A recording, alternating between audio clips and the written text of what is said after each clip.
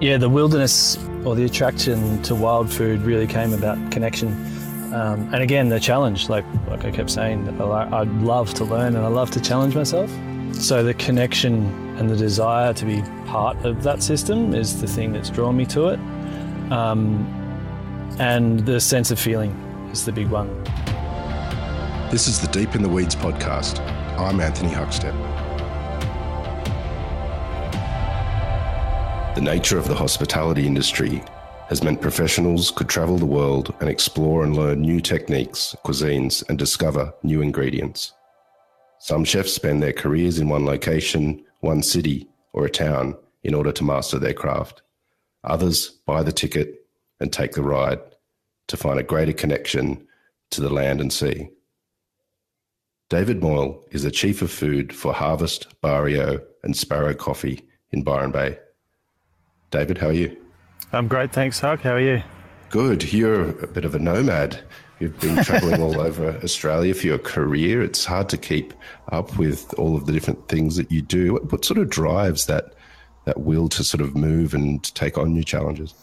I'm not entirely sure. I think, I guess the way opportunity, I guess, is probably the main thing. And the way I look at stuff, I suppose, is not to apply the same solution to any problem, if that makes sense. So I kind of enjoy being in different places and trying to look at what would work in those areas, not only just from the cooking perspective, but from the business itself. So yeah, in regards to that, I guess that's probably been the main driver for where it's taken me to different places, in Australia specifically. You have been a part of restaurants in cities, particularly Melbourne, but a real key feature of your career has been a connection to the sea and the land, and you did that a lot in Tasmania, and you do that up in Byron Bay as well. How important is that for what you do? Hugely, and even more so. I didn't really realise, I guess, in early days how important that connection was to me. I grew up in a coastal town around a pretty solid fishing industry at the time, and I guess trained and learned in cities because that's where the skill base is for a lot of that. But then straight away I wanted to get connected to the product again, or maybe it's just, I don't know, you're just constantly reminded by it when you're out in those areas. So it's sort of more rural areas, I guess. So yeah, I'm only just realising now how important it is to me, and it's actually becoming more so. Not that you can't get those connections in the city, not at all. It's probably just trying to find a balance, I guess, between spending some time in the cities and developing different businesses, but then also retooling up on your the wild stuff, or the wilderness has been the real driving factor of the last few years for me. Yeah, I want to dig deeper into that because I find it quite fascinating, and your exploration of that has been inspiring to watch from afar. But you mentioned that you grew up in a country town, a fishing port. What led to a career in food for you back then? It's not a super romantic story, to be honest. It's I was always interested in cooking. Like, I enjoyed cooking for my family, and I was at a bit of a sort of, not a loss, but that pivotal point when you're 17, you're going to go to university, what are you going to study? And I took a work experience position effectively with my brother-in-law, who was working within the Marchetti Group in Melbourne. And I had no idea of the industry and what it is, what it looks like, and I got addicted to, I guess, the big thing that everybody gets addicted to in that element is the camaraderie, the challenge, pushing yourself, learning skills that are completely foreign. These are not things that I was born doing, or I don't know, like sort of the idea of finding your knife skills is probably not a life skill that you see unless it's part of your industry. So yeah, I very much got drawn into that. So I didn't, grow up wanting to be a scoffier. It's not, I didn't see my life in commercial kitchens, but I was very much drawn to that, and the skills that I learnt the whole way through, and how much it's about, the self-discipline and the challenging yourself to learn more while being surrounded by people. It's pretty, I don't know, you can see how it draws you in. So yeah, that's how I got into it, I suppose. The early days, you were, as you mentioned, with Bill Marcati at the Lantern, and that you worked at the Stokehouse as well with Maurice Esposito. Do you have any stories of those days and sort of how transformable it was for you? Yeah, I mean, I guess that was, not showing my age, but that was, let's just say it's early 2000s. But yeah, I mean, yeah, I guess it was in the heady old days of anything goes, and I was very much working over the hours that are responsible, and it was very much a trial by fire. It's just, I guess I can't speak for every kitchen, but there's a lot of help and coaching, and there's a lot of camaraderie and team and so on, but there's also a huge amount of pressure and sort of challenging each other in order to achieve what you need to.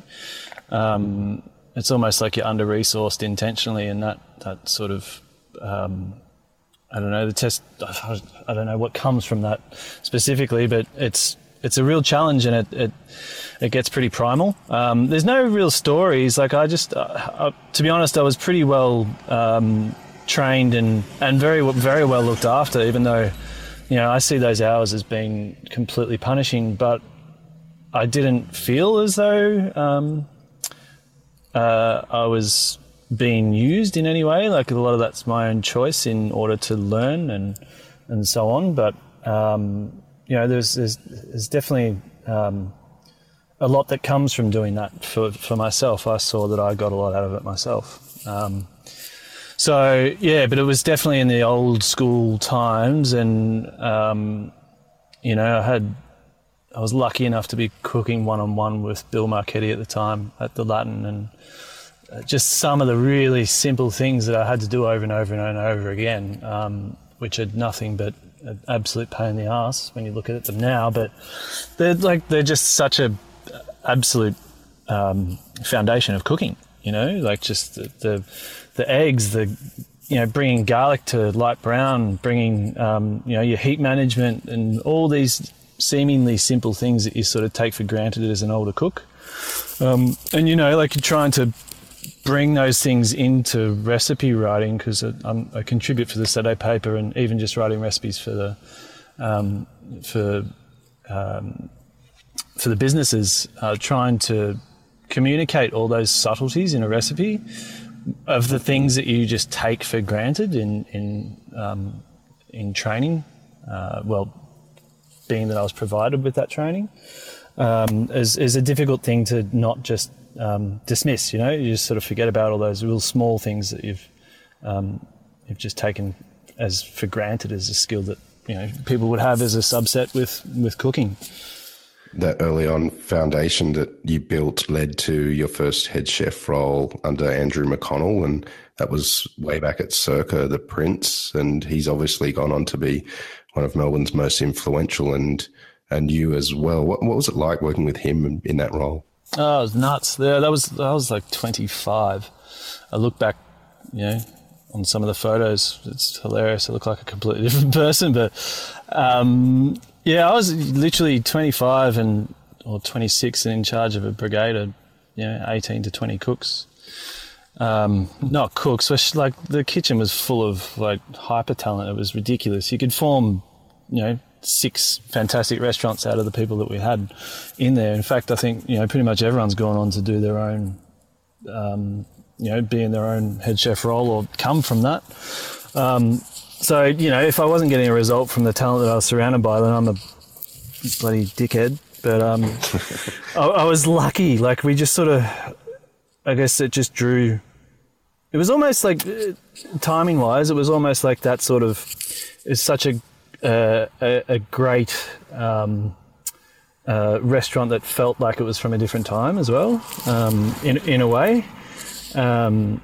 And there was a real change at the time, I guess, when that was, what was that, 05 to 07, 08, thereabouts, where there was a big change in the industry, and it felt like that first big part of the shift. But yeah, being a 25-year-old guy and in charge of that much talent was pretty interesting. And I'm not a yeller, like I don't, I haven't got that old school presence of, standing out the front and screaming at everybody. I've got a much more passive management technique. But I was so lucky to be mentored through that with Andrew. And as I said, having the talent that was in the kitchen made it relatively easy looking back. But creatively, that was interesting. That was the part where I started. I was pretty sure of myself at that age, I guess is probably the best way to put it. That sort of, I worked really hard, but also there's a fair bit of ego involved with that sort of thing. So, even looking back, having the balls to put on your own food around those people under the guidance of somebody like Andrew, who allowed a lot of autonomy, it's pretty interesting when you look back on it. You ventured up to Byron Bay for the first time for a couple of years at the Pacific Dining Room, and that sort of triggered the sort of movements you made around the country to regional areas. Tell us about that period of time, what led to you to move up there? Two things. There was an opportunity to, like with the restaurants that I'd trained in and worked as head chef under, the concept was set. So the space is designed, kitchen's existing, you're building a team around something that sort of has already been designed and set, and you're working within the confines of that. Pacific Dining Room was my first opportunity with the Van Handels to sort of, maybe drive a concept, or that's an area that I became more and more interested in, and still are, is, what does the kitchen look like what's the menu look like? How are we going to operate? We're on a beach, we're next to a pub. What's going to fit in that environment? And at that stage, I was more and more connected to producers and really, really being excited about being able to do that. But, having the reality of a relatively large dining space to keep up with. So, just to move up to Byron Bay was after 12 years of working extreme amounts, and to have some sense of a lifestyle of being able to surf again, even if it's, just an hour before you go to work, makes a massive difference to your headspace. But yeah, that was, I think I was up here for 4 years at that period. And I guess it led to the desire to keep, I hate the term creating as far as like, developing dishes. It's not so much about that. It was more creating and trying to expose myself to different environments. And, like I said, that sort of Rubik's Cube of what a restaurant can look like and what you're trying to achieve out of it. You did many amazing things in Tasmania and really made a name for yourself with many projects down there. Tell us about your connection with Tasmania and the sort of experiences you had there. Tassie started, I was supposed to be there for 6 months, but turned out to be there for 6.5 years. It's funny. To be honest, it again, still following the same path as what I am now anyway, but just that deep dive directly into what we're serving. I guess I went in there to look at a business, which was Peppermint Bay, and trying to see what it needed. And for me, it was a big part of it was the culture in the kitchen, and just trying to get some local, get the sort of can opener away and try and really work with what you're surrounded by. And that, funnily enough, led to, so I opened the Stackings, which was like a little 25-seater within that, just as a vehicle, I guess, to be able to enable some more interesting stuff in Tasmania that wasn't being shown as prevalently in restaurants, I guess. A lot of it's getting exported, but it's not really being used there, particularly in the restaurants at the time. So I saw it as a bit of a bit of a testing ground, I guess. It was literally me and one other person in the kitchen and a couple of people on the floor. And it's just one of those situations where you're just like, fuck it, what do you got to lose? Like, you can actually not push it as much as you want. I don't want to be, absolutely challenging everybody in what they're eating, but it felt a lot more like I'm cooking a large dinner party every night. And I really, that was for me, to be honest. That was purely for me. That was not from an ego sense, but more for just like getting some enjoyment back.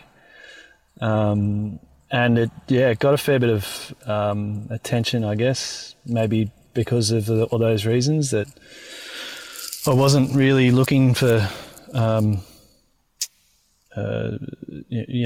reassertion of what I was doing was right. It was just more that I just wanted to have a bit of feeling and sense of feeling about what I was doing again.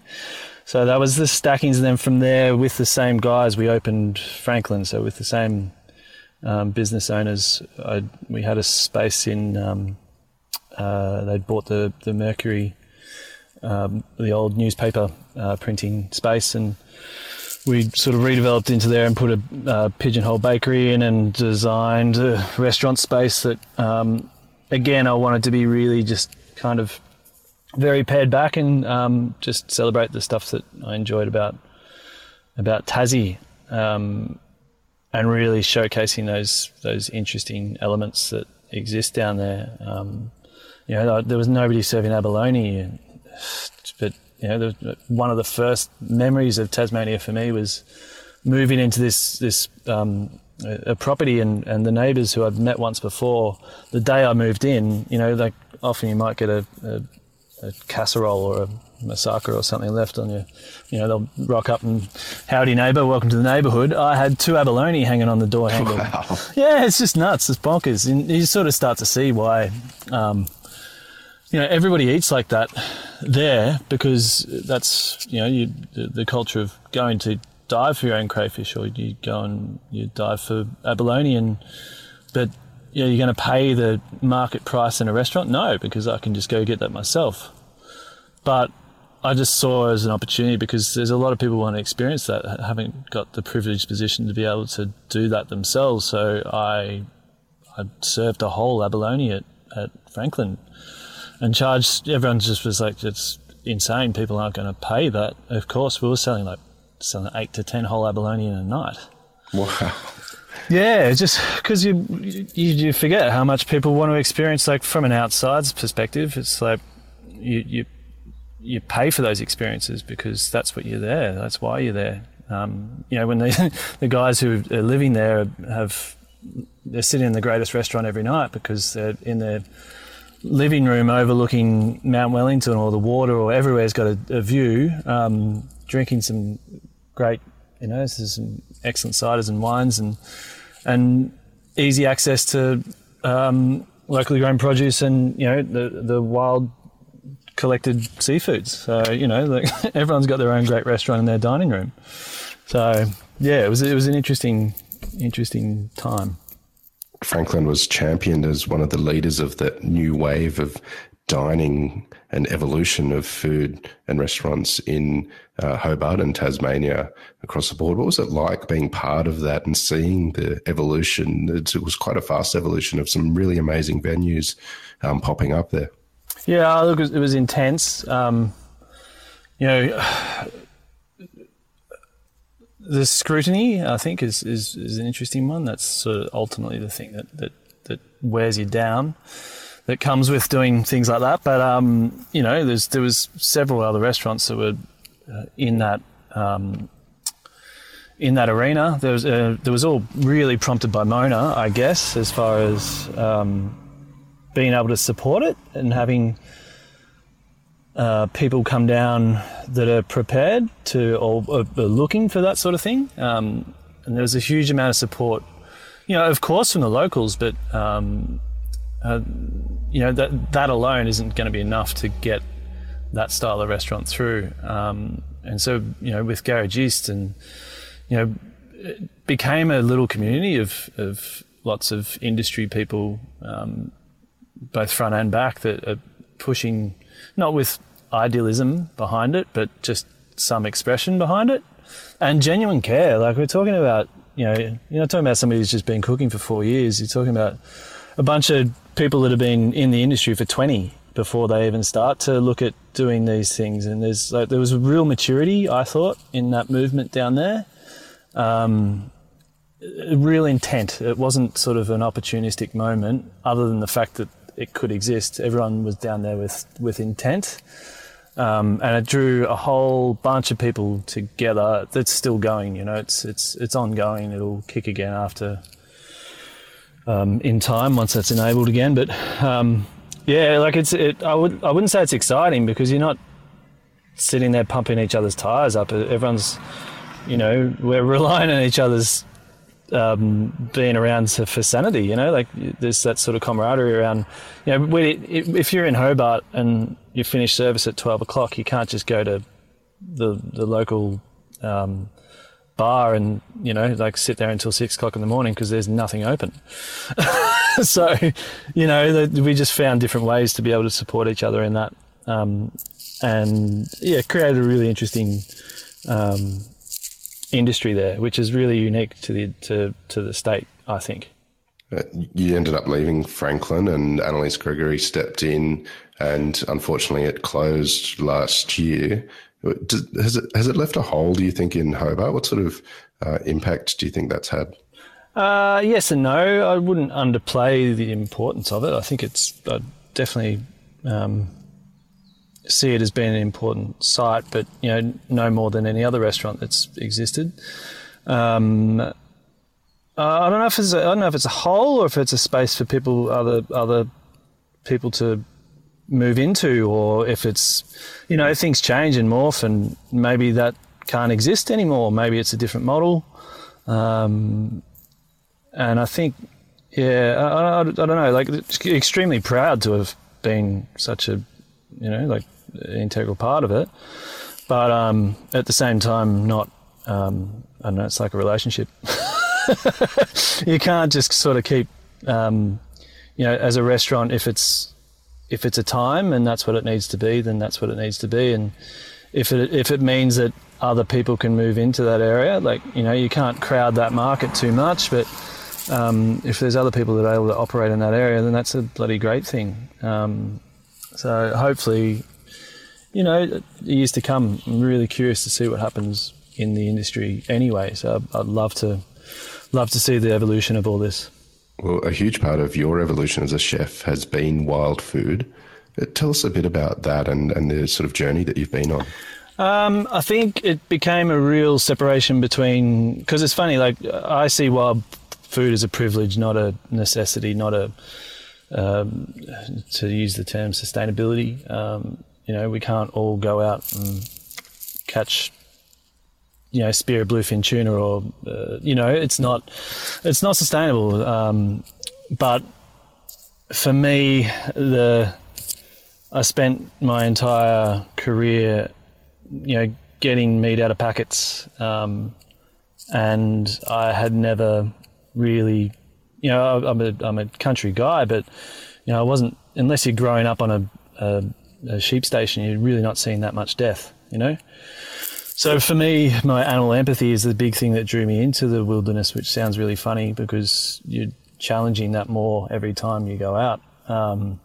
But yeah, the wilderness, or the attraction to wild food really came about connection. And again, the challenge, like I kept saying, I'd love to learn and I love to challenge myself. So the connection and the desire to be part of that system is the thing that's drawn me to it. And the sense of feeling is the big one. People talk about creativity in cooking as though it's like you're some fucking wizard putting together flavors, and everyone's is in awe of your ability to put together flavors, which is I see it as utter bullshit. I love the sense of feeling that you get from that creativity of dealing with a product and having the skill set and base to be able to, the hunting thing's been a big one for me for the past couple of years, but to then apply the skill set that I've had as a chef and dealing with breaking down whole animals and looking at individual cuts and looking at them differently and looking at the handling of it and applying that skill to that has been fascinating for me.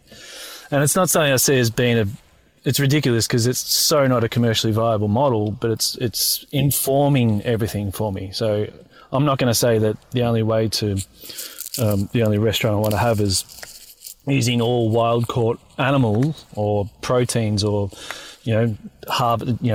foraged greens and so on. I believe in the agricultural system, but I think it informs it as well. It makes it, it gives you a different viewpoint, I guess. Has there been a standout sort of hunting or harvesting experience for you along this journey? To be honest, there's been more failure than success for me particularly because I tend to surround myself with people that are really good at it, which does two things. It means you get successful, but it also makes you feel like an absolute Darrow. Just hopeless. But definitely getting better. There's been just extraordinary circumstances. I literally just came back from 2 days ago. Was down in Holbrook with a guy who I hunt with regularly, is Mark LeBroy.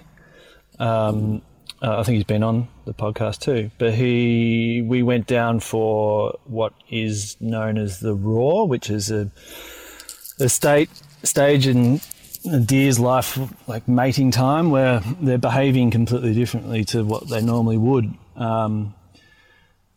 And I've been successful in hunting deer before, but this was a completely different kettle of fish. And listening to their interactions, the calls, the guttural sounds I couldn't believe I was in Australia. It was extraordinary. Big, majestic, strong animals, just behaving badly, frankly, fighting just in order to get control over everything. But we were successful and got even though neither of us are trophy hunters, it's purely for the meat. We shot an older stag who would have been probably 9 years old and carted that out, and that was, the meat is the deepest red, and it's set like a rock, like just, you don't want to commodify everything, but it's extraordinary when there's something like that, an animal that's lived a pretty full life in the wilderness, as much as Australia gets, and just the difference in the quality of the meat. I mean, quality not as in, like the eating quality, as in just what it is, what it looks like. I'd love to do some analysis on it, but the structure is completely different to anything I've ever seen before. One of the interesting things that you've been part of as well was the Flinders Island Food and Crayfish Festival with some pretty amazing chefs, James Files, Mark LeBroy, Matt Stone, Joe Barrett. Yeah. Tell us about that festival and how that came about. There's a million funny stories around that festival, but it started with it was around the time of the 50 Best, and Christian Pugliese was in town, and we were taken over to the island, not with a view to develop this festival, but just, I guess, as I hate to use the term, but a familiarisation of the island itself, because it's got a lot to offer, and it's really unique in so many ways because obviously tourism is an important part of the island, but you don't want swathes of people just landing on an island with 700 people in it that live there and affecting their lives too much. So there's a real sensitivity required around it. But we went over, as I said, around the time of the 50 Best in Melbourne. What was that, like 5 years ago maybe? I think maybe even more. And that trip itself was hilarious because, everyone's come, Christian had been on the plane for probably 36 hours and landed and, been thrown into a room of 300 of your best mates. So you get excited. And then to be sitting on small boats, another couple of hours flight away in the middle of the ocean, rocking away, it's not good for your stomach. But that was like we basically got thrown on the island to sort of see what the capacity of it was, and we got connected with some really, really, really interesting food stories from there. The mutton birding, the Indigenous management of those lands, and then on the other side there's the quite not industrial but like larger scale cattle farming. And yeah, so I sort of saw an opportunity, and we put together, there was an existing festival, and I kind of stepped in and put together a group of no-nonsense kind of people to just get back to absolute roots of cooking.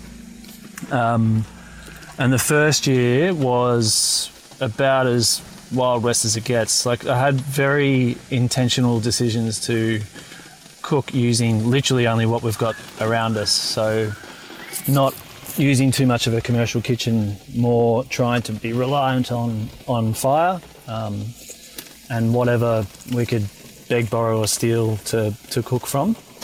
And we connected with the local school, and they were extremely helpful, and everybody was just chipping in to provide us with what we needed to pull off this. It was basically one event. It was a lunch for 120 people that we ended up doing in a sheep shearing shed. So we were cooking on grates and gates, and there's guys running down with pieces of. It was in the absolute torrential rain. We had 50 km/h winds, but everybody's down there putting star pickets in to provide, have some corrugated iron to get us away from the wind, and it was just unreal. It was pretty crazy. Everyone thought that I was nuts because that's what I was asking everybody to do. It's like, well, where's our prep time? How can we, how can I cook something in a convection oven? We don't have anything available. Everything was on fire. So, yeah, and I was really put a lot of thought into who went. And the thing is, there's a lot of people that have the capacity to do this. And that's what I love about the hospitality community is we do have great flexibility and adaptability in what we're doing. So, just to sort of roll your sleeves up and get on with it. It's like, this is what we've got. We've got some amazing product. We've got a whole bunch of people that are there to help us pull this off. And we've got, years of skill to be able to put it to task. And we fed 120 people in a shearing shed using just product from the island. And yeah, it was. Was it a world-class meal? If you were to translate it to a restaurant, it would be pretty bizarre. But to be, to be eating it where you were is unreal. Like, it really was one of the hardest things and most rewarding things I've ever done. And everybody was there that was there for the first year. It's formed a pretty extraordinary bond that's ongoing. You're now back in northern New South Wales and Chief of Food for Harvest, Barrio and Sparrow Coffee. Tell us about the role and what you're doing there. So I guess personally I wanted to sort of step away from that being directly responsible for a dish, that sort of not celebrity, but the way it's gone, where it's like I said about the flavour creations, and everyone looks to a person for that being responsible. It's one person's input that's created that, which is completely false. It's always a huge amount of it's team, it's the producer. I hate to sound corny, but it's true. It's like you might have had a vision and you're putting that down, but man, it changes drastically according to who's around you.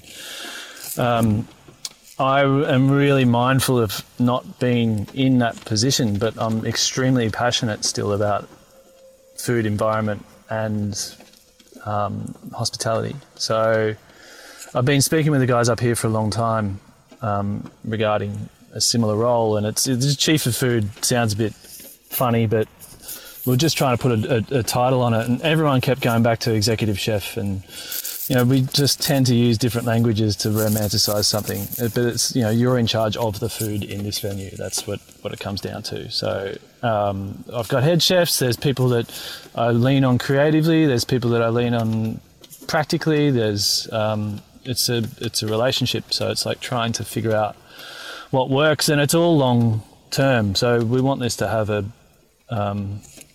long-term evolution, so it's not directly derivative of one person's view. It's sort of more about, okay, what can we achieve here? So it's just about trying to pull all those things together. And it sounds a bit cagey, but it's just about not being directly responsible or not being the person attributed to for that dish, if that makes sense. I want it to be more than that. What's it been like, given the evolution of your own sort of food journey, to have a greater connection to the sea and the land and producers of an area that you're cooking in? How is that relating to what you guys are doing? It's an ongoing thing, I guess. Can definitely get better, and that's the problem, I guess. I always view things, maybe I'm a bit cynical in that regard, but I always look at what we're doing and always think we could do so much better. But the platform has to be right first, and you need to be able to build all these relationships in and make sure that they can continue. It's not about just trying to develop one-offs. It's about trying to develop a continuing food culture. So we're pretty lucky up here in many regards, like the environment, or the temperature. You can grow tomatoes 8 months of the year here. It's crazy. The vitality of the soil is incredible. There's a really good community of growers and producers up here that's really well supported by markets. I'm not sure what that is, why that's the case. I guess it's just been time spent on building those relationships. So we're really lucky to have all of that, and I see our role as like really just supporting that as much as possible, so that can continue to grow. And again, we're also lucky because we've been able to trade over this period. I constantly getting the piss taken out of me for my uncanny timing, I guess, but to come up here and be able to trade while all my buddies in Melbourne and Sydney are like really restricted.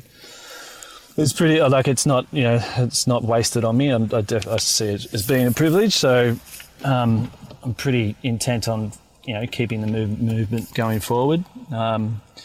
And yeah, we're lucky. We're very strongly patronised up here, as far as like there's a lot of people that people come up to find those experiences up here. They do want to be part of those connection experiences, food experiences. So yeah, it's been interesting. Well, you've done some incredible things for our food culture over the years, and very much looking forward to seeing the evolution that's going on up there at the moment that you're very much part of. David, we've loved having you on Deep in the Weeds. An absolute honour to have you on and share your story.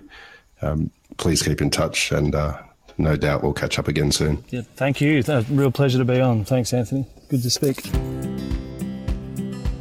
This is the Deep in the Weeds podcast. I'm Anthony Huckstep.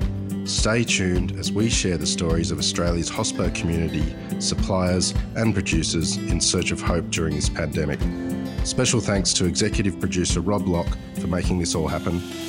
Follow us on Instagram at Deep in the Weeds Podcast, or email us at podcast@deepintheweeds.com.au. Stay safe and be well.